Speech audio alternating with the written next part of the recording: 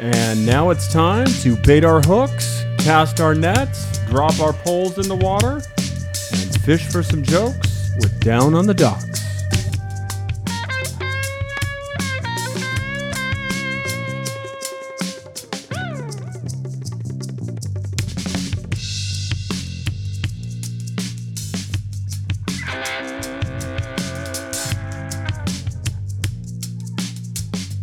Yeah, we're back. Welcome to episode 80 of Down on the Docks. I'm your host, Chris Neff, joined as always by my good friend and errand buddy, Dave Sarah. How are you, buddy? Hello. That was a fun day of running errands, though. Yeah. We might as well just get married for the tax purpose. It's really just... At this point, it's great. We got a lot done today. I got new tires. We went to the DMV. You got denied at the DMV. Yep. But it's okay. I mean, you're going to go back now. For whatever reason, you got the wrong birth date on your on your license. I have my sister's birth date on my driver's license, weird. and it's been that way for 15 years. Yeah. And then, of course, I'm buying a gun. Yeah. Okay. Yes, we went together. We took the test together. Yep. That was fun. That was another errands day. We took gun safety tests together. I bet you lunch that I would beat you on the test. You missed 3 questions. No, you missed one question. You missed 3. I missed 1. 3. And I knew the one I missed was stupid. I shouldn't have missed it. So anyway, I got a Glock 19 sitting at Turner's, but they won't give it to me because my sister's birth date is on my driver's license. And then your passport just recently expired. Yep. Luckily, I'm going to New Hampshire and Boston for the next 10 days. Show announcement. Friday. Yeah, if anybody wants to go have dinner with me, I'll be there. No, it's not the show announcement. The show announcement is... Go ahead. No, but I found out from TSN that for an expired driver's license for up to a year, they'll still allow you to fly. Yeah, but that's not going to help me get my gun. No, it's not going to help. And if I don't have my gun, I can't put clips in my gun. Don't say clips. Don't say clips. Magazines. Yeah, I call them clips. I know you do. It's embarrassing. So, guys, programming note, because Dave is going to be out of town next week, we are going to miss a drop. So, episode 81... which will be coming up in a couple of weeks, which I will give you the teaser at the end of the show. Yeah. We're going to be late a week on that. Right. But that's not why you're here. No. You're here. Hold on. Yeah. let me make an announcement right now. We're 2 minutes in. That means if you've not listened to this first 2 minutes, then you really don't like the show. But listen, for those of you listening, this next Wednesday, in lieu of having the show, I'll be on the Discord channel and I'm going to stream and watch. I was going to say Valley Uprising. You're finally going to watch a documentary? We're going to watch a documentary. I'll set an event in the Discord. Okay. I'll invite everybody to come watch it with us and sit down. If Chris wants to, has time, he can. Okay. So you're going to watch a doc. I'm thinking Valley Uprising. Okay. But I'll allow anybody, and we'll put up a poll, either in Discord, Spotify, or somewhere else, as to which documentary I watch. It has to be one that we've already gone over, though. So we'll put up a poll. I want to watch Valley Uprising, but we'll let you guys vote which documentary we're going to live review. Yeah. And I may or may not be there. May or may not be there. But I'll be there in lieu of an episode, and I'll come. Hopefully, I know it's so much fun. Ooh, you get Dave to come hang out with you. Sure. Well, and here's the thing. We're not scumbags. We're not going to do like a live chat and be like, you got to pay us money. Pay me money? We don't do that. No. Not yet. We're not telling you to shorten video. Are you crazy? Are you stupid? For the last year, telling you to shorten a video? What, dude? Get out of my face. Only $20 a month. Okay, so guys, this is Down on the Docks, episode 79, which is part 2 of Bitconned, directed by Brian Storkel, which means this. If this is the first time you're listening to this podcast, you need to back it up. Boop, go listen. Bring it back up that Brinks truck. Yep. And go listen to the other 4 hours of this podcast. It was only an hour and 40 minutes. It was an hour and 40 minutes. We're joking. And then you listen to that part, and then you get caught up, and then you pick up on this part. So before we get started, Dave, can you tell our listeners who this week's episode is sponsored by? This week's episode of Down on the Docks is brought to you by Broccoli Farms. Established in 2016 San Diego, California by cannabis entrepreneur Anthony Bird, Broccoli Farms is a modern take on cannabis brands around the world.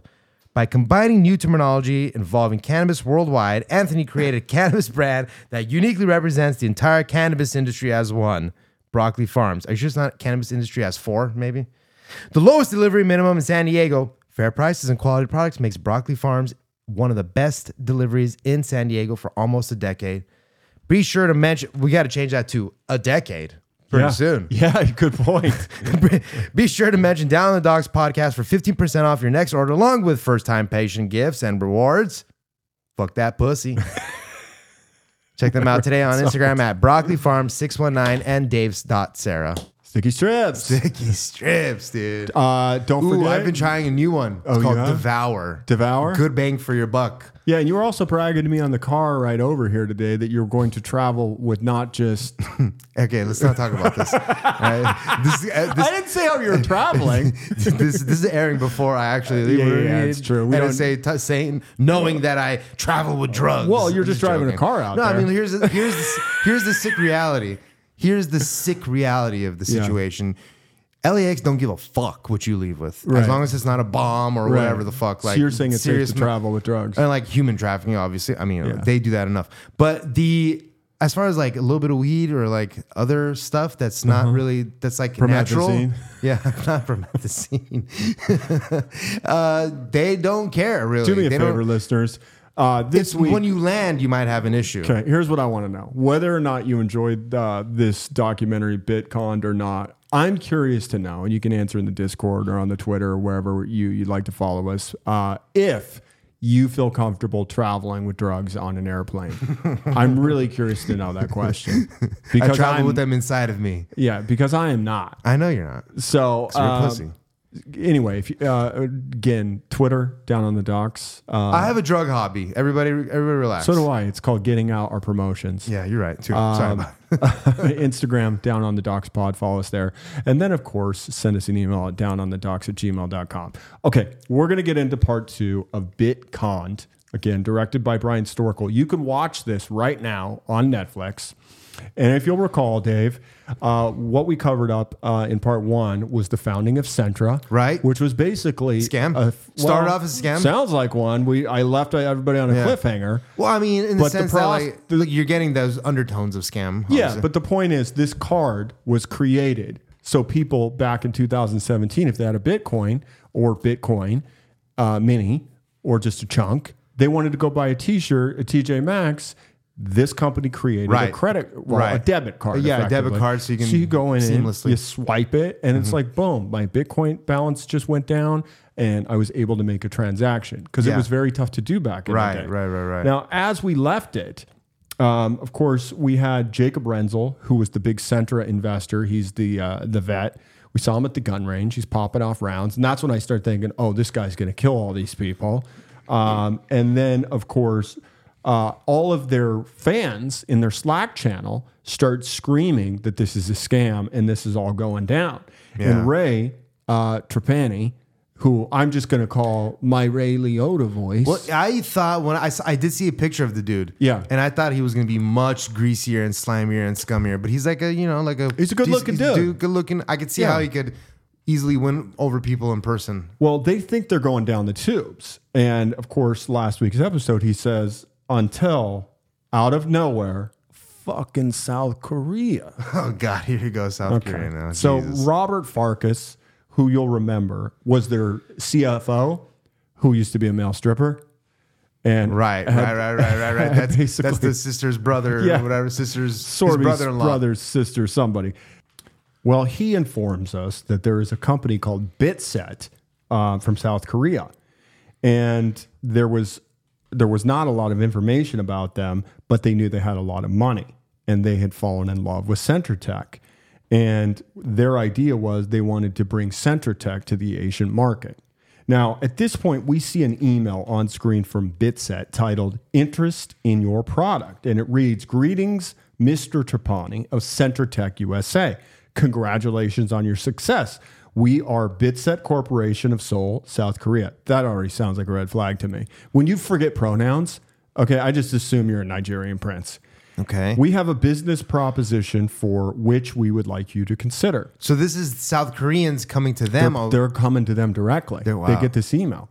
Okay. Oh, God. For a generous sum of $5 million US, Bitset Corp will buy a 30% stake in Centratech. In effect, Centra will enter into an agreement with the Bitset involving the grant to such third party for rights for the development or commercialization of Centricard. Okay, so if we do the math right there, this company is coming out of nowhere saying, we think your company is worth $15 million and we want to buy a third of it. Okay, and Ray says, they'll invest $5 million up front, and then you guys will come to Korea and show us proof of concept, and then we'll invest the rest. So they invested $5 million. And from there, we're like, all right, we're going to fly down to Korea and, we'll get this shit going. And the interviewer says, you were like, so we need to get an app created right now. Yeah.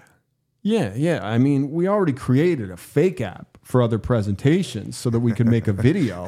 Now we just have to make a real app and scale it. And show on the app, oh, look, the correct amount of Bitcoin is being removed after I swipe my card. But we needed a better fake app.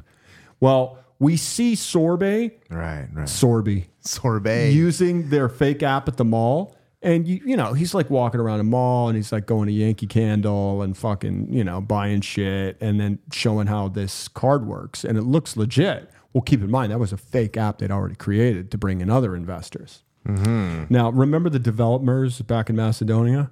The two chain smokers in the black basement? Yeah, the OGs. We are given task. What are you given task? Can you create interface? We press button that it proves the concept work. We're building the application with deadline. At one point, they told us they will go to Korea to test application. They're worried about, will this work? To prove concept works, we had people in-house to enter data manually. I'm not sure you can count it as fake. It was working, not scalable. It's just the prototype. And Ray says, we put a whole technology team. We took the focus off the real app and made them focus on building a fake app that would work in real time when Sorby goes to Korea to show them. Well, the interviewer says, why not have them keep focusing on the real app? And Farkas says, I was just sitting there and I was like, oh shit, Korea. So we're going to head to South Korea. Okay. And Ray says, I was not going to South Korea. I don't really like flying into foreign territories when you're doing something that's not legitimate. Sounds risky. So we send Sorby. And again, my whole take is Ray's like, I'm not going to be able to bring drugs on the plane. Exactly. Because he's just built out. He's like, they don't like drugs or... And drinking. And he's a pussy. He's making Sorby go. Yeah. And Sorby's the stripper. No, that's Robert Farkas. Sorby's the ding-dong that was the nerd in high school that they didn't like. That's right. He's the idea man. And he's the one that's full of shit. Right. The CFO is the fucking... Stripper. That's Farkas. Gotcha. And he says, you and Ray hold the office down. I'm out of here. And he just jumped on a flight and went there by himself. Well, Johnny, Ray's best friend, says they don't have dick. So they make an app that charges your debit card and makes it seem like it's spending your crypto directly. Well, Ray says... Charges your debit card and makes you seem like you're... Okay. Yeah, but it's fake. Okay. And Ray says, we take that debit card, we send it to a guy in California, made it into a metal Centricard. Now, this metal Centricard that when we swipe it, it just takes money from your bank account. We would just press a button so that it presents it as a real app, as if it's working correctly. So they're literally on the other side of the app. Yeah, they're like, hey, when you press this button, I'm going to press this button. Yeah, okay? That's fucking hilarious. All right? So on our end, we just had to do all those transactions behind the scenes. Yeah. Well, next we see Sorby in its video footage from the meeting in South Korea. And he's like, so we're going to transfer that value to you guys, I mean, he's like in mid-pitch. And Ray's like, so now he's in South Korea, and he has to do a film presentation in front of their team. And again, we see Sorby in action. He's like, I believe that a partnership with Centrotech and Bisset will be powerful in the Asian market, as well as promotion of cryptocurrencies worldwide. Well, we see the Korean man he's talking to, right? And he's like, when you search Centra on the internet, many people say it's a scam. Why do they think that? And why am I not doing a Korean accent? Yeah. I don't know what kind of accent that was. And what are your thoughts regarding the accusation? And Sorby's like, a lot of those accusations came from competitors. Korean Ginji. They felt that our product was a threat. All right? The Centra card is the world's best cryptocurrency debit card. These accusations are false. And Robert describes this whole, meeting as extremely stressful. Because these guys are probably watching it on a video. Yeah. And okay, yeah. I mean, I'm like just listening to this. I'm thinking, I mean, there's probably ways you could have done it even where you have to deposit the cryptocurrency in. And I guess that kind of defeats the purpose. But it has to be deposited first and then well, they want proof of concept. I get it. No, I'm just thinking like an idiot. Yeah. But yeah, I mean, it's just funny how, yeah. Keep in mind, it's kind of tough to and they looked on their end, they're like, it was taken. Yeah, but it's kind of tough to fake blockchain. You know what I mean? You're not faking the blockchain. You're trying to force transactions through it. I don't know. I don't even know how it works. Well, all right, anyway. Okay. So he's all excited. No, I'm not saying that he wasn't faking blockchains. I'm thinking in my head how you could conceptually do it. I mean, well, keep in mind when these guys are sitting down. Ways to do it. I mean, they do it now already. I don't think they're just looking for him to follow him into a store and swipe a card. I'm sure he's got like the PowerPoint presentation. Yeah, that's exactly what it is. It's like this goes from here, this goes from here. Right. It's like all this fucking coding and shit. Yeah. So he's all excited. He's got his game face on, and we're all hyping him up with text messages like, "You got this. You're gonna kill it, Sorby." Well, this was his audition to lock in the company and seal the deal. Well, when he's doing the presentation with Bitset, we pressed the button. And it didn't correct on the app. It didn't work at all. Okay? Okay. So they're literally saying, he's literally sitting down with the Koreans. Yeah. And he's like, okay, so here's the thing. Okay. Give me a card reader. Yeah. And he's like, this is the card. Okay. Let's say your card reader is a merchant for Korean liquor. Yeah. I'm buying some right now. Yeah. So the moment he swipes that card, right, the guys who are watching the live video feed in another country, half around the world, they're supposed to press a button. Right. So to make it look like the transaction goes through. Yeah. And it doesn't work. Okay. This is live. So it doesn't work the first time. Okay. Go at all. Okay. Continue. Robert's like, I'm sweating. Okay. No. And Ray goes, then we lost contact. Okay. With the video? It just... The internet went down. Maybe. Yeah. I mean, they don't say. Okay. But Sorby's off the grid. Okay. So the internet probably went down or something. All right, go on. Or maybe they don't know. Yeah, okay. They have no idea what's going on. Okay. Ray's like, what the fuck's going on here? 3 hours pass. Wow. And we're in shock. We're like, fuck. South Koreans. Well, I mean, they could have been Korean gangsters, probably. Come the fuck me, huh? You come a fuck of me. You're the fucking me. So we're over here, hoping he's alive. Is he going to get killed? So we think he might be dead. Finally, he texts us. That shit didn't work. But they're still going to invest. The same day, they invested another $15 million in our company. Somehow we just talked him into being complicit in this whole operation. He tells us... It didn't work. They're like, we got to call Bank of America to make sure it's okay. I'm using my debit card from California. It turns out they're fucking scumbags too. So they basically quadruple their investment from $5 million and throw in another $15 million. Okay. And he says, they're actually editing the video to make it look like it worked over here. If we're going to be down and complicit in this whole thing, fuck it. We got a new business partner. Editing the video. Double greaseball shit. That's my point. These guys are total fucking scumbags. Okay.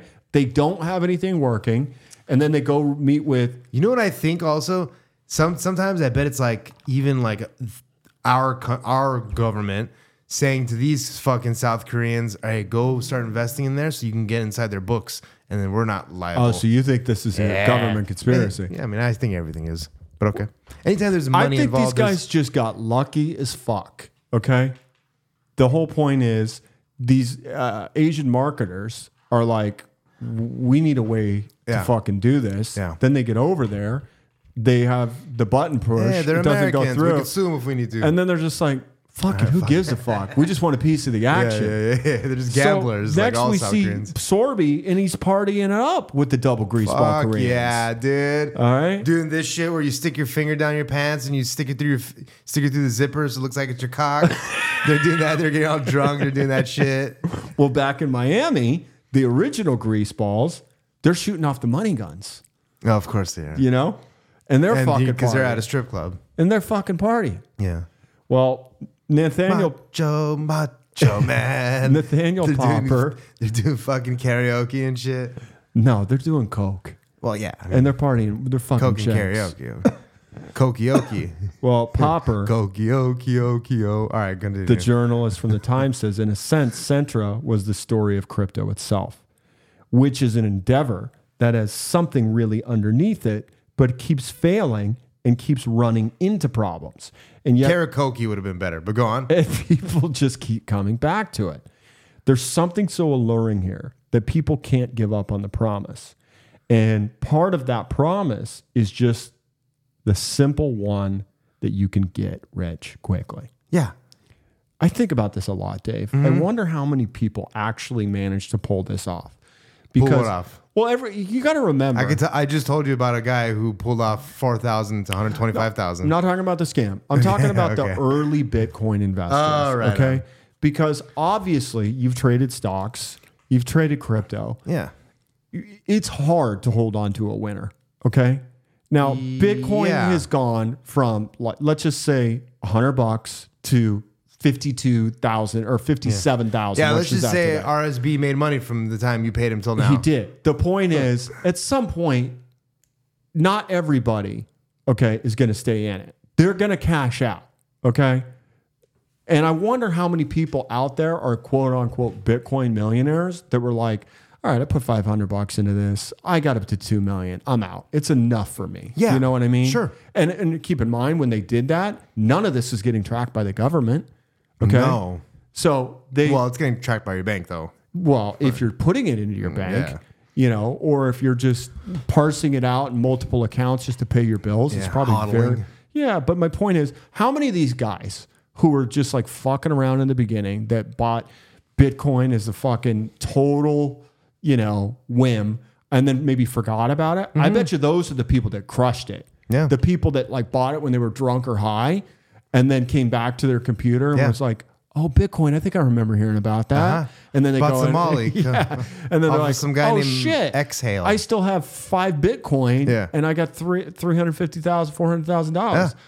I'm just curious, because I know that there's tons of people in poker that are Bitcoin rich, and this perception that you see of poker players now that are like gambling hundreds, if not millions of dollars. And they're like, who has this money to do that? And everybody's like, oh, they're just crypto rich. So, I mean, do you know anybody personally that just made a shit ton and got out of it? I guess is my question. A shit ton and got out of it. Let's say 1 million or more. Well, I mean, I know guys that were there very, very early and sold too early before the boom. Right.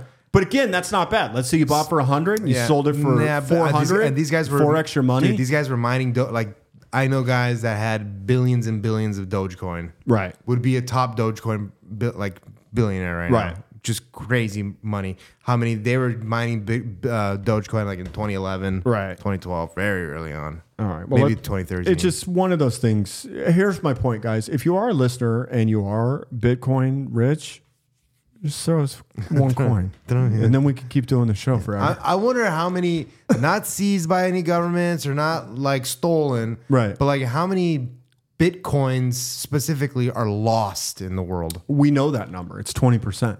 20%. Yeah, just 20% haven't been touched. Is the number where they see no movement. So 21 million. No, 20%. What's 21? What's 20% of 21 million? I don't know. I don't do math. Okay, that's a lot of money in Bitcoin. Yeah, I mean, I don't know what the market cap of Bitcoin is right now, but it's got to be, close to $1 trillion.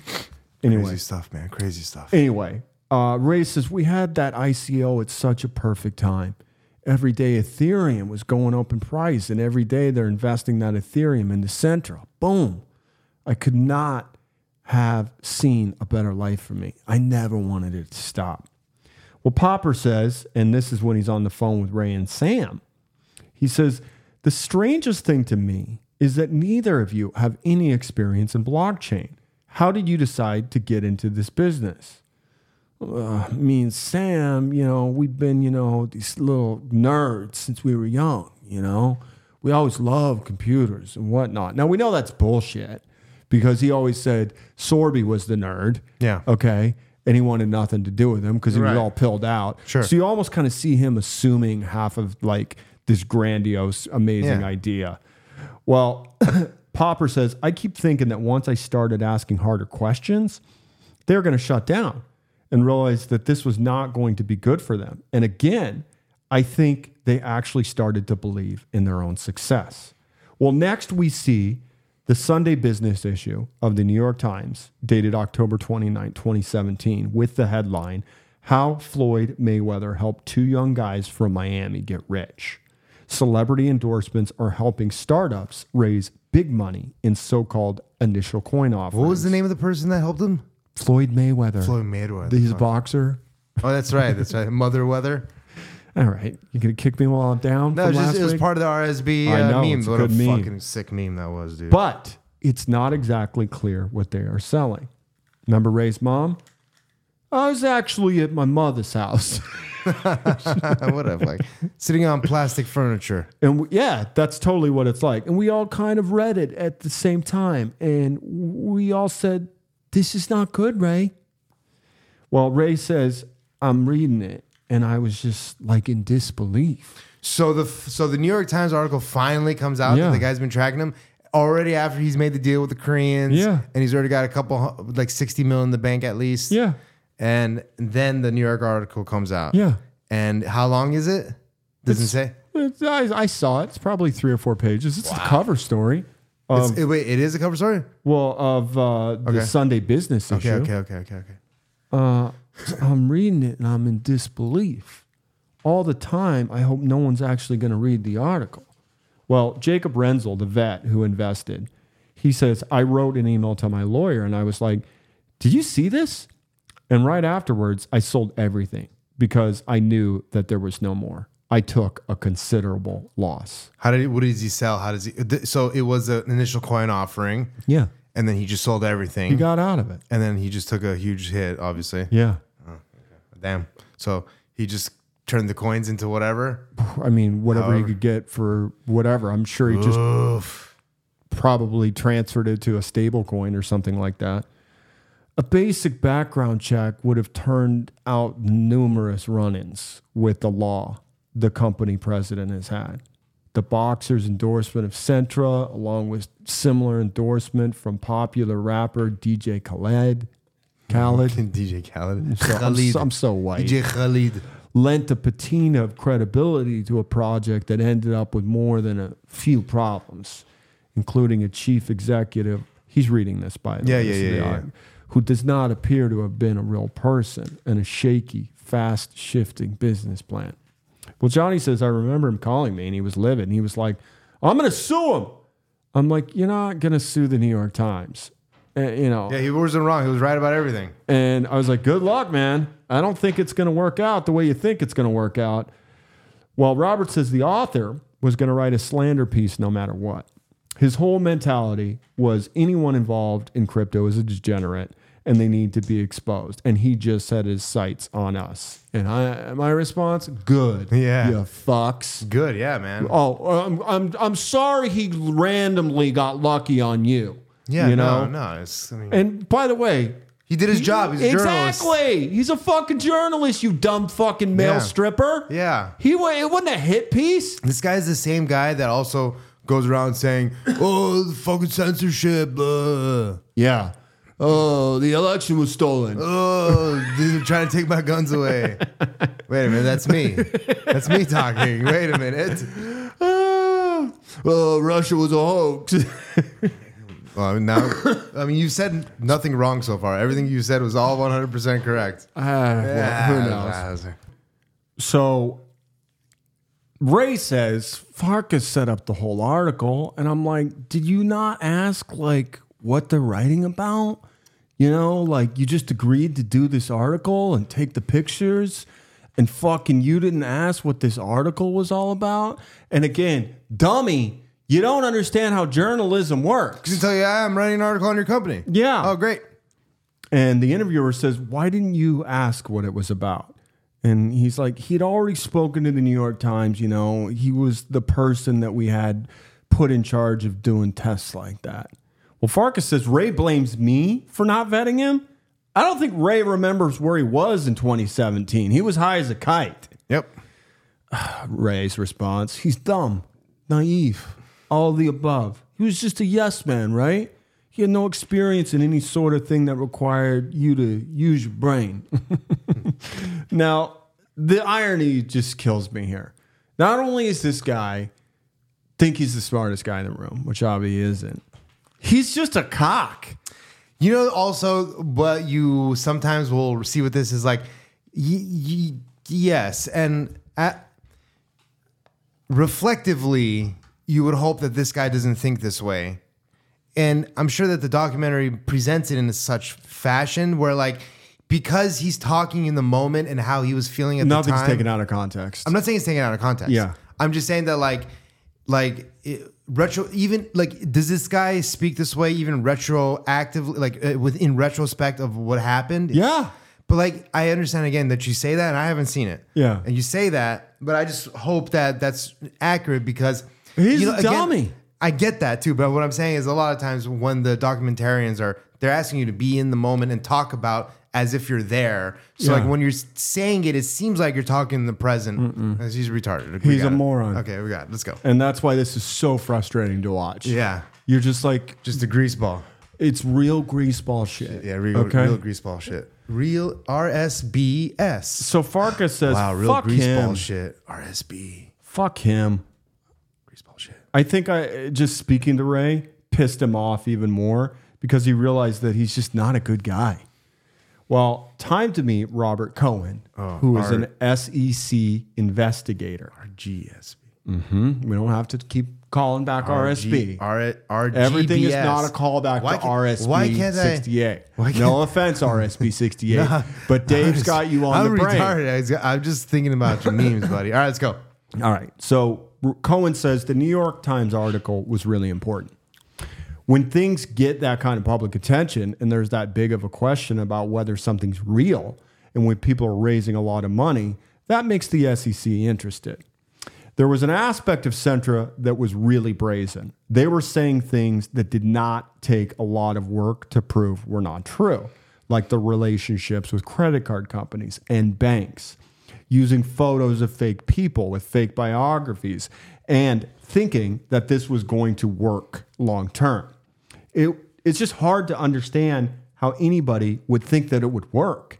And maybe they were joking, but to make up a story that the CEO died in an accident, that would work, it's just hard to imagine. Right. Well, so when So then that's right. I forgot that they closed the public Slack channel, right? Originally, or no? No, it's still open. Oh, okay. I think. But the whole point is... no, they started paying people to say good things. That's right. Yeah, and then some people were not willing to be bought off. Right, because they had more than $10,000 invested in or whatever. They had nothing invested, and they're just like, fuck you guys. Yeah, well, they had that too. So, the virtuous people. Sam says, we are fully on board with any regulatory bodies to make sure everything's done correctly. Centra's here to last for a very long time. We're doing everything we can by the book. And Ray says, Centra was completely illegitimate nonsense at first. But once we started generating millions of dollars, we saw that there was actually a chance to go fully legit. We needed a good lawyer to help us get there. Now, remember I talked about the lawyer that they got in episode 1 named Eric Pope. So they just Googled this guy. They found him on Water Good Street. fucking lawyer. Yeah. Let me see. Just like when they Googled old white guy. Yeah, old white guy. It was like good fucking. Yeah. Not with a G. Fucking. Give me a good fucking lawyer. The Falkland Islands. So, they've got Eric Pope, who is working on making sure the Centra coins weren't securities. Now, as you know, we've been down this road before with hacks and all that stuff. And what is the security and all that crap. We've been down the road with hacks. Okay, because we didn't want to be in hot water with the SEC. Our secretary got the mail, and there was a 500-page subpoena from the SEC. Well, time to meet. To you guys. To you guys. To whatever. To Centra. Wow. So next, we meet a gentleman by the name of Alan Schutt. Okay? Now, he is... Spell it. Shutt. Cool. Now, he's the CCO of Centra Tech. He's a new guy. Uh-oh. Now, I'm assuming CCO. compliance officer. Compliance. Gotcha. So he says, we're a company that wants to comply with the laws with and the regulations and here in the United States. Now, here's the thing I noticed about Alan Shute when they got this guy. He's not a young guy. He looks like a corporate suit. He's probably 50, bald. Looks like he'd be good at this job. Yeah, like he would know how to muck up if he needed He's to. too old to fucking party with strippers and do coke all night. That's my point. That was my take. He's chamomile. So anyway, they hire him as general counsel and chief compliance officer at Centra. And Robert says, Alan started asking questions about who our legal counsel was. And we told him, hey, listen, we got Eric Pope from Water Street in Manhattan. Well, Ray says he was like 20 years in business. He's got experience as a lawyer. And Robert's like, his website was amazing. He's quick on the phone. He's perfect. Bad news incoming. Your Honor. And Robert says, we said, well, Shute says he can't find his bar license anywhere. And I'm like, what do you mean? And he said, this guy's a fraudster. What are you talking about? And Shute says, Pope's a scam. So Eric Pope ended up being a college kid from Virginia named John Lambert. Scam the scammers. Remember that? Of course, but you got to love this, man. This is fucking karma at its best. It doesn't get any better. Irony. Good fucking lawyer. This is crazy. This is fucking Breaking Bad over here. Correct. Basically. So we see an interview of John Lambert, like on a TV show like Fox, and he says, I see Donald Trump as reviving the Republican Party. He's a 17-year-old kid, okay, who was in college just pretending to be a lawyer on the side for kicks. That's fucking like he's great. fucking playing video games. That's fucking and giving awesome. people legal counsel while he's fucking like setting up a perimeter in Call of Duty and all this shit. Amazing. Yes.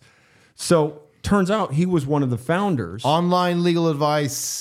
Call me, FaceTime me, Discord, Instagram messages, whatever you need. You know what? We could do this while I play video games. I don't even have to pretend like I'm not. Look, if you want to just jump into the Modern Warfare lobby, we could talk to each other through there. This way, the government doesn't really have to hear us.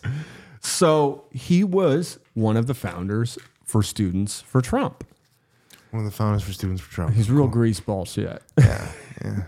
It's fucking stupid. He's just grifting. Whatever side will give him money. Ray says he was in college, you know? Yeah. We paid him. And Sorby got finessed by his young college kid into believing we were abiding by the SEC's rules. Okay? Again, Ray, this fuckhead refuses to take responsibility, okay? And blames everybody else. Because again, when you're pilled up, you can't be taking phone calls. All right? When you're fucking hookers, you got to fucking make sure everybody else does their job. Yeah. Well, then... You got to make sure she's not breaking the Oxycontin with the salt shaker and getting glass in there and like Artie Lang. Correct. And then you got no nose. You got nose. You got a fucking pig nose. He's on nose number 4. I believe it. He loves Coke. Yeah. Sometimes even with glass shards in it. So next we see an actor portraying John Lambert as Eric Pope. And he's just like, just take it off your website and abide by the cease and desist. No problem. You're a utility token. Most companies start with a vision, and then they build it into a reality. Well, Farkas says all the emails he sent us with the SEC were fake. Everything was a lie.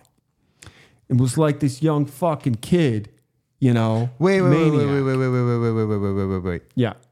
What was fake? All the interaction that he was pretending to have with the SEC. Okay, but the SEC actually did sue them? Fuck yeah, they did. Oh, fuck, okay. I thought but these dummies just forward this shit to fucking Lambert, I guess. Got it. I don't know why I thought for a second he was involved with the scamming of and then he's just like, okay. I got you. I'm billing these guys like 10 grand an hour or whatever. Shit. He's not in it for the long con. I think he's just trying to smash and grab some quick cash. And then you got none of the money left, and you do a couple years in jail, and you're out, and you're still fine. Anyway, Ray calls him a fucking maniac. He's like, my partner thought it was a legit lawyer the whole time he was talking to him, basically being scammed, you know. Then the tailor. Remember the tailor from the original shot of the scene when he's getting dressed? They go back they're fitting him for a suit in the very first opening shot of the movie. We go back to that. And then the tailor goes, double scamming. And he goes, he was scamming a scammer? And Ray's like, yeah, crazy. Well, Cohen, he says the SEC poetic justice will build the foundation of the case. And then, of course, the FBI and the DOJ, they take that foundation and then they go forward on the criminal side. Yeah. Well, time to meet Sam Enzer. He's the federal prosecutor on the case. And he says, I read Nathaniel Popper's New York Times article, and there's a photo of the 3 co-founders of Centratech. And they're in these snazzy suits, and they look very happy. It's like giving the middle finger to the FBI and saying, come and get me. There was rampant fraud going on in this market, way too many cases. We were just looking for the ones that were the most egregious examples of conduct where we need to send a message to the market. When you're sitting there as a prosecutor, your first thought is, maybe there's an explanation for this, okay? Maybe they did have a license. Maybe Mike Edwards is a real person. Well, we hear a reporter next that says, basically, he got compensation to promote this initial coin offering and didn't disclose it. Who's that? That's the reporter. He just comes in. Oh, okay. So Cohen says the SEC filed complaints against DJ Khaled, Floyd Mayweather, and they forced them to give the money back that they've been paid for promotions. They also paid penalties. After that, Central started taking actions to try and hide things right away. But how can they force them to pay money back? Dude, they're clawbacks, man. This shit happens all the time. So in other words, they had to. So they were paid. Was Khaled and them paid some? You said some stock or some coins. I know some Floyd was. Some Floyd cash. got some cash and some Centra. So you have to pay back the cash and the coin. I don't know this particulars. Fuck me, dude. Then he's gonna sue the fuck me, dude. Well, God, scumbags. Money started going out of accounts, and that really accelerated everything coming apart. And the interviewer asked Ray, says, "Were you nervous?" And he goes, "Nah, nothing really fazed me at all. I had so many Xanax. Makes you not really feel anything." It's true. This is what everybody says. Look at what I have written in my script. Would you write? I can't read from that glasses. True, Dave? That true? Goddamn right, it's true. Always make a note. Xanax is one of those where you K-hole, huh? You could be an everyday person. No addictions to anything really. No, like being, maybe you have a little bit of alcohol and maybe you do a little bit of here and there. Mm-hmm. Xanax is one of those where you can accidentally get caught up in that, and it's a hard road out. It's a hard road off. Trust me, I know. I've heard the horror stories. I have friends, including family members, that have died from Xanax. Oh, sure. And it's not to be trifled with. No, but it's not even just that, but it's like the disassociativeness that it brings is like the fog. I've never taken heroin, but I've taken opiates before. Yeah. And other drugs too. A lot of these drugs still make you somewhat introspectful. Not Xanax. Not Xanax, dude. Yeah. Xanax dissolves all your worries. It just sends you to the 12th planet. It makes you happy. It's the happy pill. I mean, you take a little bit, you could fall asleep, great. But if you're up on it, the only time I ever recall taking it was when I was coming down from Coke and somebody was like, "Oh, it's the easiest way to do it. You have to take this." Yeah. Now I would never trust street Xambars. Xambars, those are. But you still trust your street Coke. Yeah. Okay. Because I got trustworthy street Coke dealers. All right. Well, Renzel, he was the vet investor. He says, one day I got messaged, "Hey, do you know of Centratech? We're going to file a lawsuit." And I ended up contacting him saying, "Hey, listen, I collected all this data and I presented all the information." And they said, "Hey, you're the right guy. Would you represent this as a class action lawsuit?" So I did accept the role of becoming the lead plaintiff. The SEC would eventually use our information from our lawsuit to take Centratech down. Wow. Well, Cohen says the SEC worked together with the DOJ to put together a case that the FBI could go arrest these guys. This was their first big high-profile fraud case that the FCC brought in the cryptocurrency world. So I guess that means all these other major failures that we've heard about, like I'm saying Mount Gox. Well, Mount Gox was a hack. They came. Okay, no. Yeah, it was. No. It wasn't a hack. It was a government seizure. Oh, it was? Because didn't the U.S. come in and seize? We talked about this last episode. I'm pretty sure. Remember. I'm pretty sure Mount Gox was a government seizure. The U.S. came in and took like 250 million worth of or whatever it was. Right. But that's the government. It wasn't stolen, right? Okay. Am I wrong about that? Well, I mean, I could refer to last week's notes. I could be wrong about that, but also apparently, right, all those wallets are unlocked. Like people know if any money were to move out of those wallets, I think. Like they know which wallet. Anyway, I don't really know exactly, but. Mount Gox, just to refresh our memory, it collapsed in 2014. Okay. 850,000 Bitcoins were lost, which was over 450 million. But the CEO, Mark Karpel, declared bankruptcy. Okay. But investors lost and never got it back. But that doesn't say why it got lost. No. It doesn't say if it was hacked. It just says lost. I think it was a government seizure because I don't think any of that money's ever moved from those accounts. Let us know if you know. The Gox. Yeah. Let us know about the Gox. Let us know about the Gox. But yeah, you're saying like Celsius and all these other ones and Sam Bankman-Fried bullshit. All those other ones like. Well, the Celsius thing, from what I know, because I had a lot of friends that told people, hey, put your money in Celsius because they were fucking morons. From what I understand, that all got rugged. Okay. So what happened with Celsius, to my knowledge, is you were able to file a claim, okay? And everybody's like, oh, we're going to get our money back. Everything's going to be fine. And then they went to bankruptcy. And the idea was, well, it's a restructuring. It's Chapter 11. So then what you can do is take assets in our new coin, which will revive Celsius, and then you'll be able to make your money back down the road. The problem is everybody's like, this isn't a fucking business that's going to thrive after you guys just went fucking bankrupt and lost all the goddamn money. Okay, so then what's the alternative? You either lose your money or don't get anything? I don't think anybody got any of their money back. No, I don't think it's so either. Well, here's what I do know. If you were on account with, I forget what the term is, when you were taking that 20% APY, and first of all, anybody listening to this, if somebody ever says, I'm going to give you 20% APY, just tell them to fuck off. Yeah, it's fish. Okay?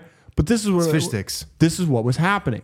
You had Celsius, you had BlockFi. Now, I was in BlockFi. You know why? Real quickly. You know why they thought this 20 API bullshit would work? Is because they look at the fucking Federal Reserve and they're like, oh, fractional reserve banking. Let's do that with coins. Sure. Instead of 100% whatever bullshit, let's do 20%. Right. But the whole point is, if you had it in a way, there was custodian accounts and there were earn accounts. Yeah. Okay. So the earn accounts were 20% APY. Right. The custodial accounts, you were just holding it there. Yeah. So from what I understand, if you had money in Celsius and you were in a custodian account, you got your money back. But if you were in an APY account, that money was gambled away. Yeah, it was you're the last at the fucking line. It was all borrowed against and borrowed against. That's how they're doing the 20%, because you're allowing one person to borrow 10 times on their... Correct. But here's the thing I always go back to. I remember when people doing this, and I was like, this is a dumb idea. I kept a little in BlockFi, and I think it was getting like 5%, and I was like, that's reasonable. I'll do that. Yeah. But when I heard about Celsius, I still yanked it all out of BlockFi, and then they went under. So I got out in time. But if you think about famous Ponzi schemes in history, okay? Yeah, this is exactly what Bernie Madoff did. Okay, but you know what Madoff was giving? 12%. Correct, 14. Yeah, and that was like crazy. And that was insane. Yeah, okay? And look at Nancy Pelosi. What's she getting? I don't know, but I will tell you this. She just bought calls on Pan W yesterday. Ooh. And I just bought the dip 4 days ago, and I'm up 15% in 4 days. But the point is, if you want to... I need to get to your fucking Patreon. If you want to follow Nancy's action... I think the Nancy Pelosi tracker got pulled down off Twitter. Yeah, it's on the internet somewhere. Just send me a DM. It's on the internet somewhere. You can find it. So, but I didn't buy because Nancy bought. Yeah. I just bought the dip because I was like, this company's Big Tits amazing. Nancy. Big Tits Nancy. Nancy Big Tits. Anyway, she also is holding some extreme... NBT. She's extremely... BT Nancy, big tits. No, she's holding, I know right now, some extremely deep in the money calls on NVIDIA that are expiring like 2 years. And they're like super deep in the money. They're like $600. And like that's fucking, and those she pays a huge premium for those too. Oh, absolutely. So she knows it's gonna go crazy. Yeah, probably. Crazy maze. So anyway, well, by the way, time to short it. By the way, that's how rich people play options. By the way, they don't buy out of the money. No, but they're putting millions of dollars in. Yeah, they're putting $2 million in. Yeah, saying, to win 12. I hope I turn this $2 million and I can turn it into 3.5 in 2 years. Okay, they're not doing anything crazy. Okay. So anyway, if anybody ever comes up to you and says, "Hey, I want to give you 20%," tell them to fuck off. Yep. Same thing if it's 15. Right. Okay. What is the stock market return on average? 8%. 8% a year. Okay. So again, that barely covers inflation. All right, let's go. or like fucking federal. All right, let's go. All right. So Trapani says when the SEC investigation was going on, me and Sorby were fighting over debt that we'd made from our previous company, Miami Exotics. I go to Sorby, the car company, and I'm like, "Yo, we have to take dealership." Yeah, it wasn't a dealership. They were just renting cars. You almost said the whole thing. Like, am I right going? Yeah, no, they were renting cars. Right. So he's like, we have to take $500,000, pay off all the debt that I had sitting there. I just wanted to pay all that off because it was my family's name. Let's take, $500,000 in Ethereum. I'll cash it out, pay all my family's debts. That's only fair. I wanted it to come from Centra. He says, "Yo, go fuck yourself." I almost got in a fist fight with him in the office. If Sorby paid his debt, I swear I would have never fucked him. I stepped down from the company. I was like, "Fuck you." I just started cashing out millions of dollars in Centra Coin myself. I'm pretty sure it would have fucked him either way. Okay? Yeah. So this is, again, fascinating to watch this guy. Yeah. He's just playing himself as the victim in all this. And I think he's pilled up in the fucking interviews. Sure. All right? I might be wrong. Ray's mom, Carrie.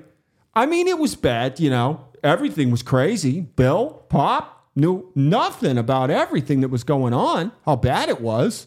He was very sick. He was having chemotherapy. He had brain surgery. Is that grandma? No. Is it still mom? That's Ray's mom. Okay, still grandma. Keep in mind, Pop is the CEO of the company now. I know. Okay? Fucking Rothschild. My father died in the middle of it. His father died in the middle of it? Oh, Jesus. Yep. So Carrie says he totally loved Ray, and he loved my father.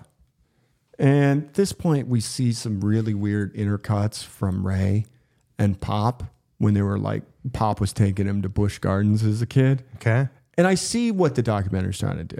They're trying to humanize this guy a little bit. Oh, he's a son somewhere. Say hello, Papa Roo. Oh, God. Ray was devastated. And Ray just goes, "I'm going off on a bender." Oh, God. Any excuse.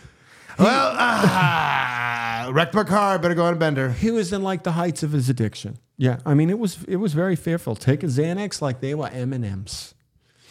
At that point, I was like, "Fuck this company. I'm gambling every day, doing drugs every day, and why work? I don't have any more responsibility, and I have all this money. I'm paying high stakes poker games, and Sorby calls me and he tells me he got arrested for security fraud. I'm like, I'm fucked. Of course, but now I try to think positive. I'm pretty good at compartmentalizing and thinking positive at any given moment. Well, before I left the casino that day, he was arrested. I just took as many drugs as possible to kind of make sure if I got arrested, I'm going to be fucking high when I get arrested." Yeah. It's beautiful.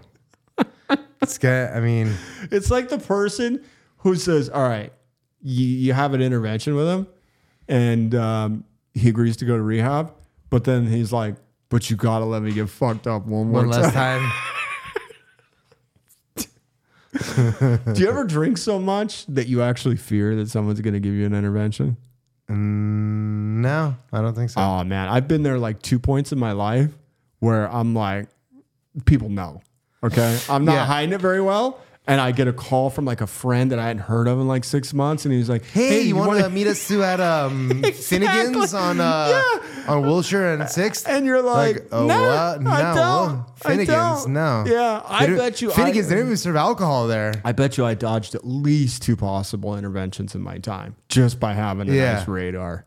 You know. Yeah. Well, I'm not married, and I don't do my drugs out in public really all that often. So, dude, I did most of mine at home by myself. Yeah, and then, you know, my parents are too old to even know what an intervention really is, right. or that how high I or really cocaine for that matter. Oh, they know cocaine, but yeah, it's never really become that much of an issue for me. I guess I don't know.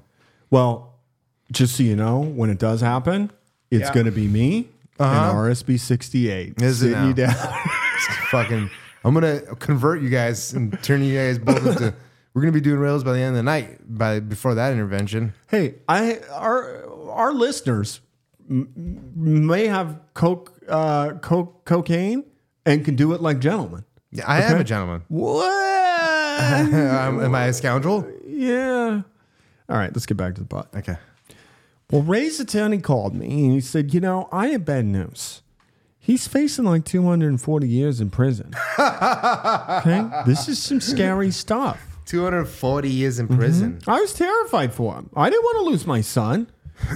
Well, we hear a reporter. Centra are accused of masterminding a fraudulent initial coin offering that Centra offered a debit card it said was backed by Visa and MasterCard. But the SEC says that Centra had no relationship with either company. Well, Jacob, he's the vet. He says it felt good to know that justice was going to get served in some capacity. Well, the interviewer of the film says, did you feel like you had played a part in that? And he says, absolutely. SEC, Homeland Security, they were using our case.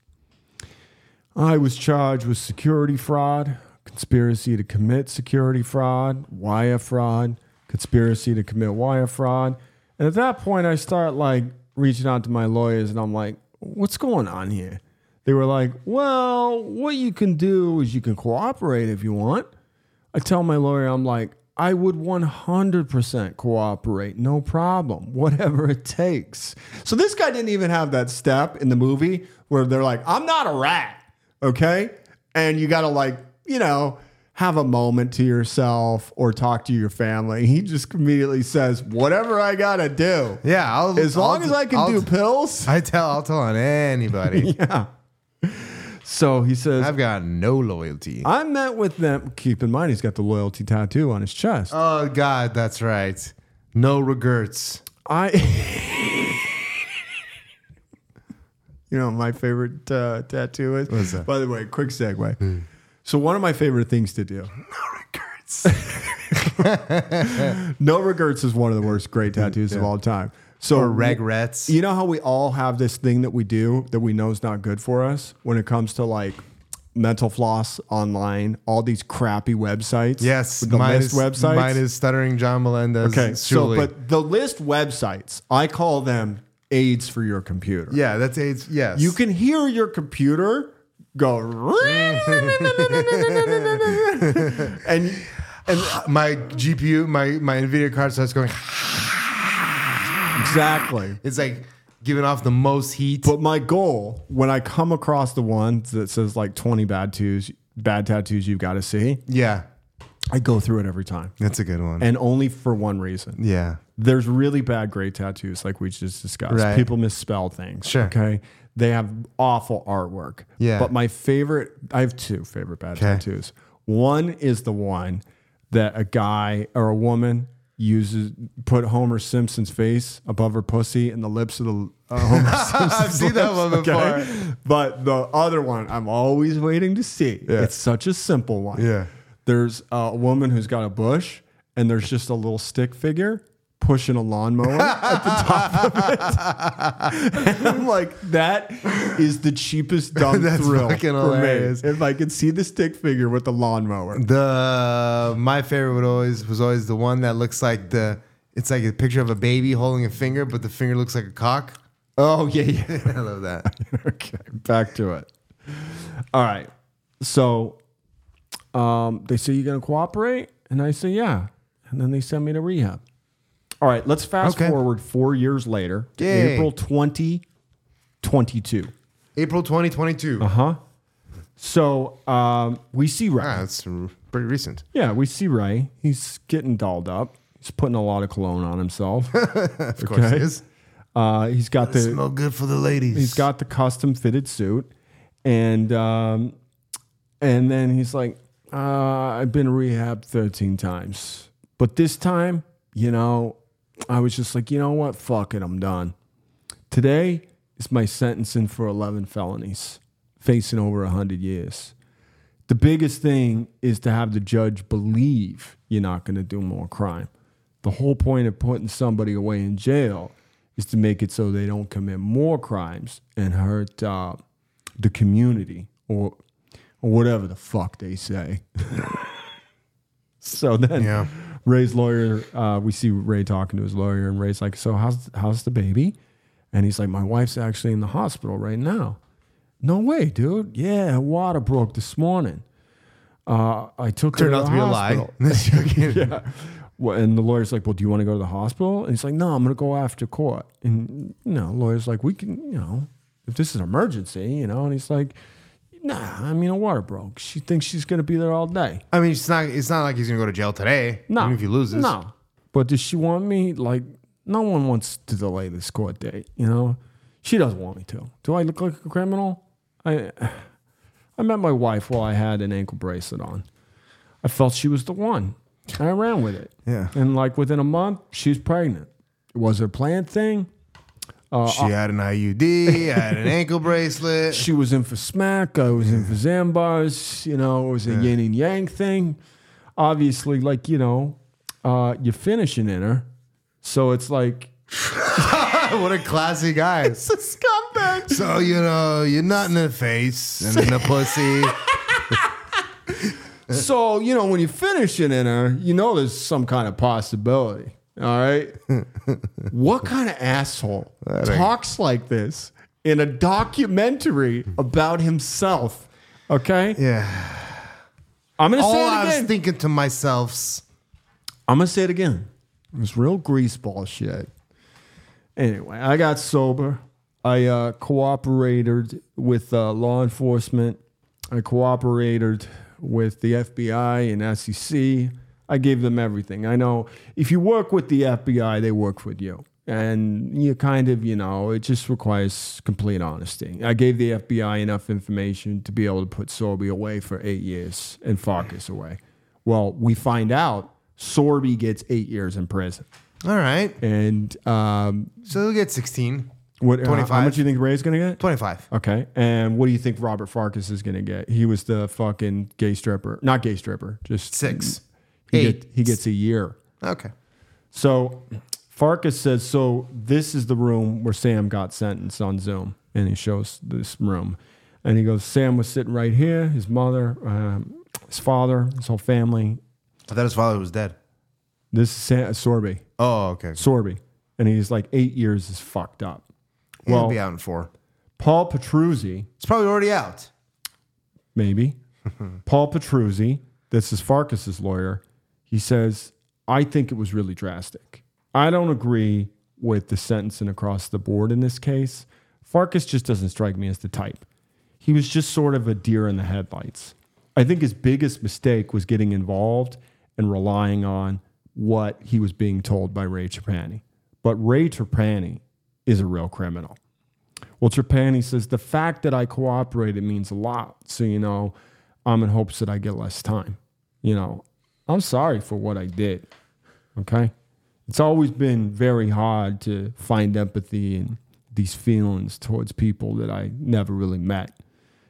I've always been like that. I think that's something that I need to build on myself and really get there. Where it's like, I can feel for, Joe Schmo that's in China. It's clear at this point, this dude's a sociopath, okay? Yeah. He's a dummy sociopath. Right. Well, are you ready to hear a sentencing from the judge? Let's hear it, baby. Mr. Trapani, I'm very much influenced by the government's report of your cooperation. I'm not sure I've ever heard the word extraordinary used in connection with cooperation. Wow, and this rat bastard. And now I've heard it multiple times at every stage of the case, from the investigation to sentencing of your co-defendants. So, Mr. Trapani, wow, it is the judgment of the court that you are sentenced to a term of imprisonment of time served. Holy fuck. He gets out and they stay and they get fucked. Mm-hmm. Oh, shit. What a scumbizzle. Furthermore, the judge says, I really don't want to interrupt the path that you were on because you seem to be doing so well. Now, this is one of the rare cases where being high and doing crime pays. Yeah, because he was like, I'm high and lazy, so I want to leave. And they got fucked because they stayed until the end. How long between... No. The point is this: the company's going down in flames. Yeah, he's like, I can't do this. I gotta go later. Pills. You guys do this. So these guys are still trying to unfuck everything. Yeah. Okay, and save the shit. And then when the shit finally hits the fan, he's done less because he wasn't involved towards the end. And first one that flips, man. Wow, that's fucking crazy. That's crazy. Yeah.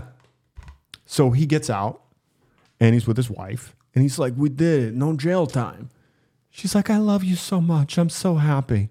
I love you. Me. I love you. I love you. I'm coming now.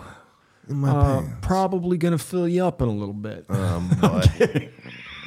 I'm going to bring that new pearl necklace, I said.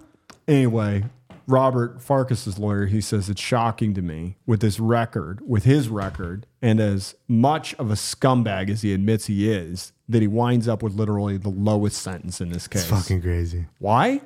Well, because he cooperated with the government. All of a sudden, it puts an aura on somebody that somehow justifies treating them differently. And then he gets in the car on his way to see his wife, okay? And he goes, "No time, bitch." Wow. Yeah, it's just literally throwing it in everybody's face. But then he still obviously is going to be, so no reparation. No. Just kept the money, huh? I'm sure he's going to be sued by hundreds of people. The mom's like, well, she loved you. And Ray's lawyer says comparing it to Sorby's is like night and day. And move to Florida. Sorby's facing 175 years. Oh, my God. Even though they already said he only got 8. Oh, I see. So Paul Petruzzi, that's Farkas's lawyer, he says with cooperators, when you completely absolve them of everything and you reduce the sentence from 20 years to 0. So it's going to be about 20? Are you sending a message at all?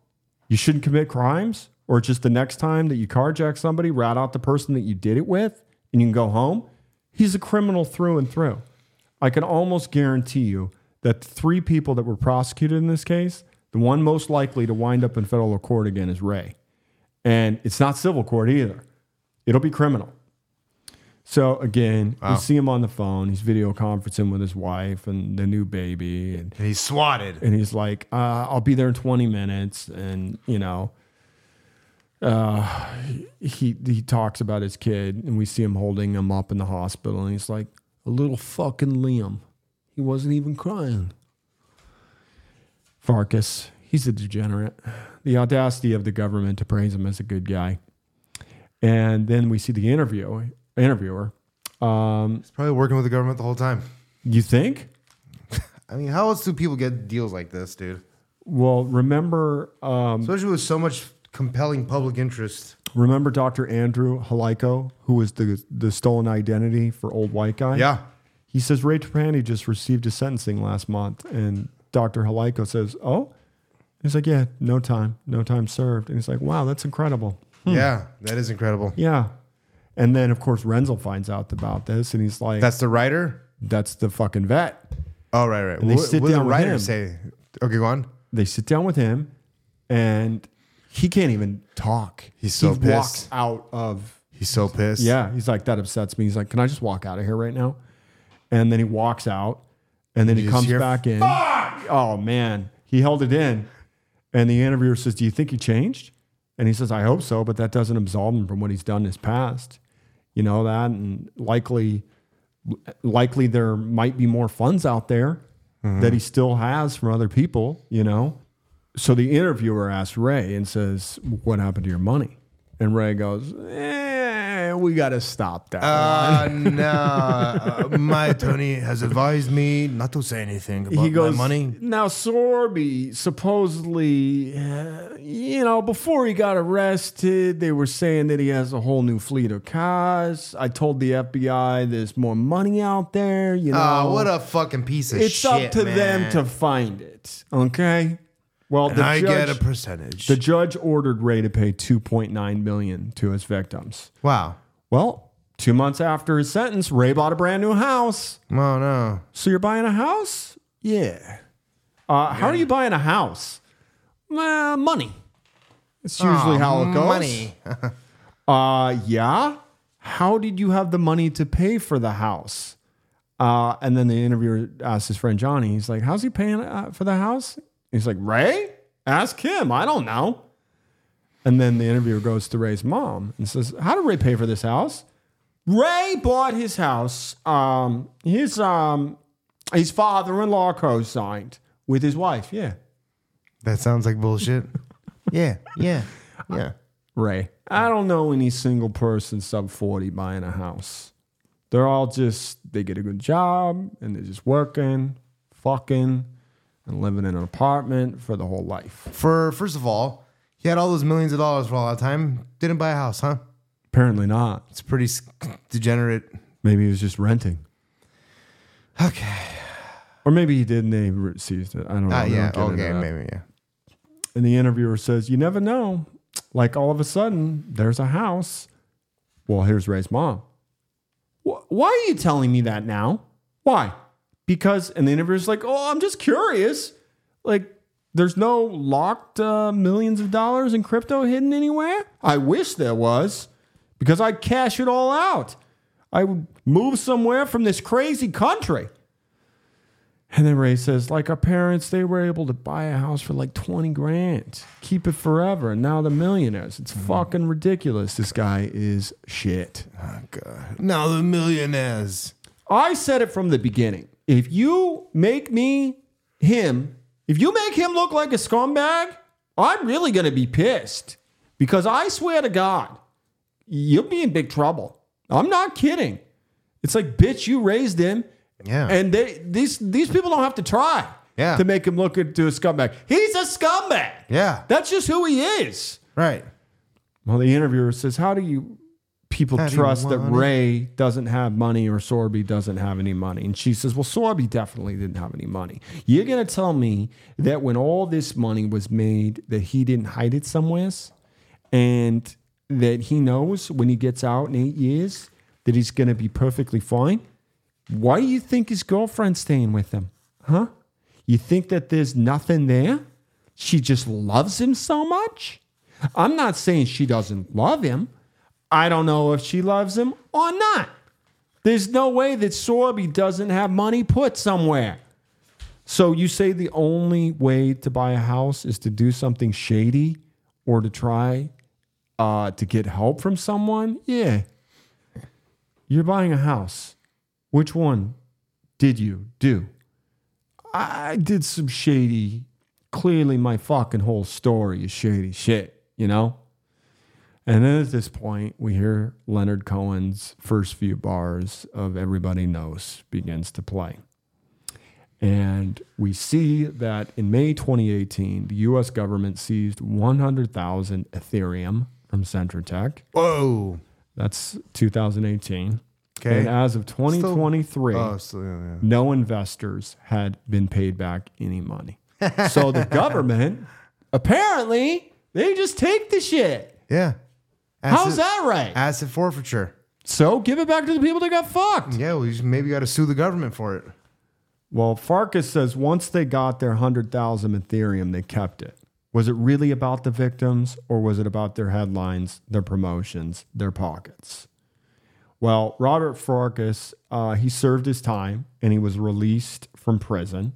Damn, 100,000. And for some reason, they show him getting out of the clink and he's getting a tattoo of the Centra logo. on his fucking arm. Probably has millions stored somewhere in something. It's probably worth more even now. Sam Sorby Sharma is still serving the remainder of his 8-year sentence. Mm-hmm. Now, I bet you're wondering about our Macedonian friends. Let's hear him.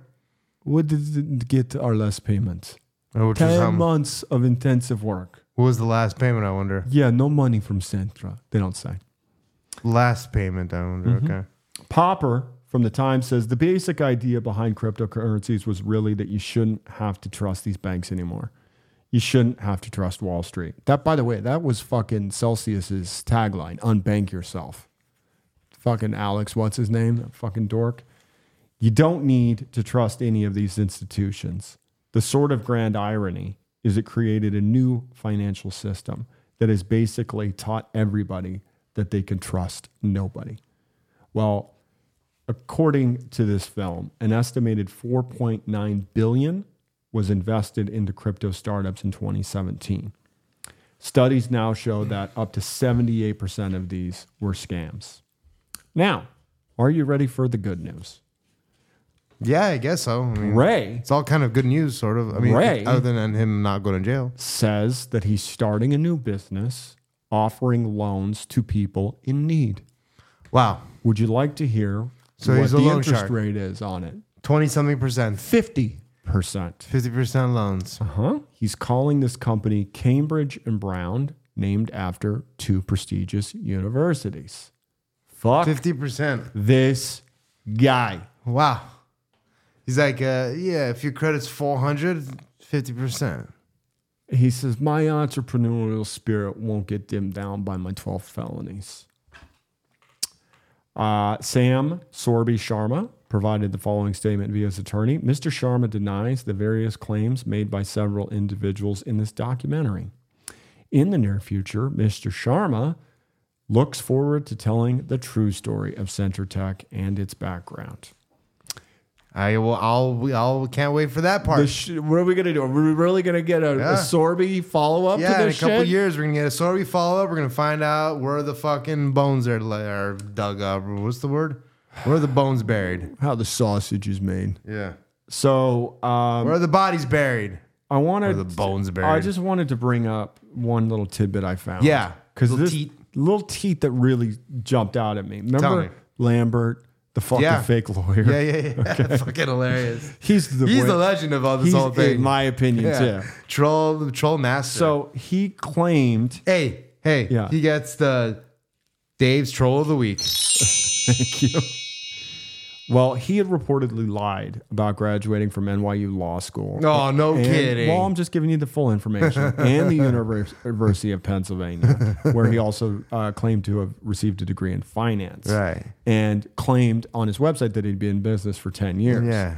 Well, he was... And was a Vietnam vet. These weren't the only guys he scammed. Oh, I'm sure. So what he would do is he would post legal advice through various places on the internet, and then sought advice or employment through Upwork.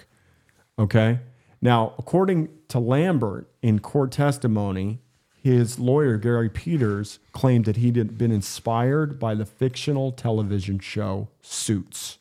Okay. Yeah. That guy was a fake lawyer. Okay. That was really smart and just had a photographic memory. Well, he was arrested in 2019. But then they give him a lawyer. They help him pass the bar. He was arrested in 2019 on federal charges of wire fraud for posing online as a corporate patent lawyer for 2 years. He probably got out because of COVID. And here's the thing. Guess how much his take was? How much? Take a guess. Okay, his take. What does that mean? How much did he scam these from people? Yeah. $250,000. $46,000. Oh, okay. So then he pleads guilty in 2019, and he had to forfeit that money. Oh. He did not appeal and was sentenced to 13 months in prison. Chump change. Yep. And then remember how I told you he was the student founder of Trump? For president? Yeah. Well, his co-founder was named Ryan Fournier. Okay. And he's a proud boy? This guy, he got arrested on January 6th? We'll get there. No. He leads a conservative activist group, Radical Alert, and he was charged. Called Radical Alert? He was charged with assault. Guys, come on. It's a little crazy in the name. Be softer on the names. He was charged with assault of a woman and assault with a deadly weapon. Sweet. Sick. And he hit his girlfriend with the head of a handgun. The head of the head, not the butt of a handgun. Apparently not. Wow. He just fucking poke checked it like a goalie does with a hockey stick. Bitch. So make me my sandwich. I'm not going to fucking tie any strings together, but apparently if you're in the Young Students for Trump organization, anybody can start that organization. You're probably going to be a piece of shit. Yeah. These are the two co-founders. Good. Which I'm guessing anybody can start that. I'm guessing they probably were skimming a little money off their just little using foundation his name. and probably went to his head. They probably got a cease and desist too. So anyway, let's talk about doc worthiness. Yeah. It's a fun watch. Okay. It's extremely frustrating to watch. I paused it several times to scream at the television. Yeah. So for that right there, if you want to be engaged, watch it. It's a 3-star doc. Okay. It's pretty good. 3 out of 4. It's a lot of fun. Now, I want to make a show announcement. I did it at the top. We'll do it again. We're off next week. Next week. Dave is traveling to New Hampshire. Going to New Hampshire / Boston, but I will be in Discord on one of those days, and we'll figure it out. And if you want to watch a doc, I'll be in there, and I'll stream it, and we'll watch it. Okay. And I always like to tease next week's show. The problem is I'm deciding which two to do. Okay. So I'm going to tell you what they are. Okay. There is a documentary I found by one of our favorite, my favorite documentarians, Errol Morris, who, we've done a lot of work with. Yeah. Errol, ERROL. Oh, yeah. It's like Errol Flynn. He has a documentary about Timothy Leary out right now. And it's called I'm an asshole, I'm an asshole. Timothy Leary did LSD. You ever hear of him? Oh, who's the other Leary that did that song? I'm an ass, the comedian? Dennis Leary. Oh, okay. He also stole from Bill Hicks. So fuck him. Yeah. And apparently Dice and Louie and everybody. Yeah. So anyway. That's why he's an asshole. He stole from Bill Hicks. He's a fucking asshole, period. I know. So we're going to either do My Psychedelic Love Story. Cool. About a woman who dated Timothy Leary. Or wow. Or we are going to cover the Y2K bomb. Okay. Okay. Which is the new Y2K documentary out on HBO. Yeah. So if you're interested, check out the Timothy Leary story or My Psychedelic Love Story. It's on Prime and Showtime. And then the Y2K bomb is on HBO Max. But we're going to cover them both at some point. So guys, you're not going to see us for a week, but that doesn't mean you can't come into the Discord. Yeah. Do a drive-by Mimi. Yep. Okay. Yep. Or talk to us on the interwebs. Tell me what documentary you want me to watch. Yep. And then Dave will put up a poll in the Discord of a couple options that he's going to screen for you live next week when he's at his sister's house on his carnivore diet. Did I get that right? Pretty much, buddy. Okay. All right. That's it. So we'll see you in 2 weeks for episode 81 TBD. That's it. Have a great week.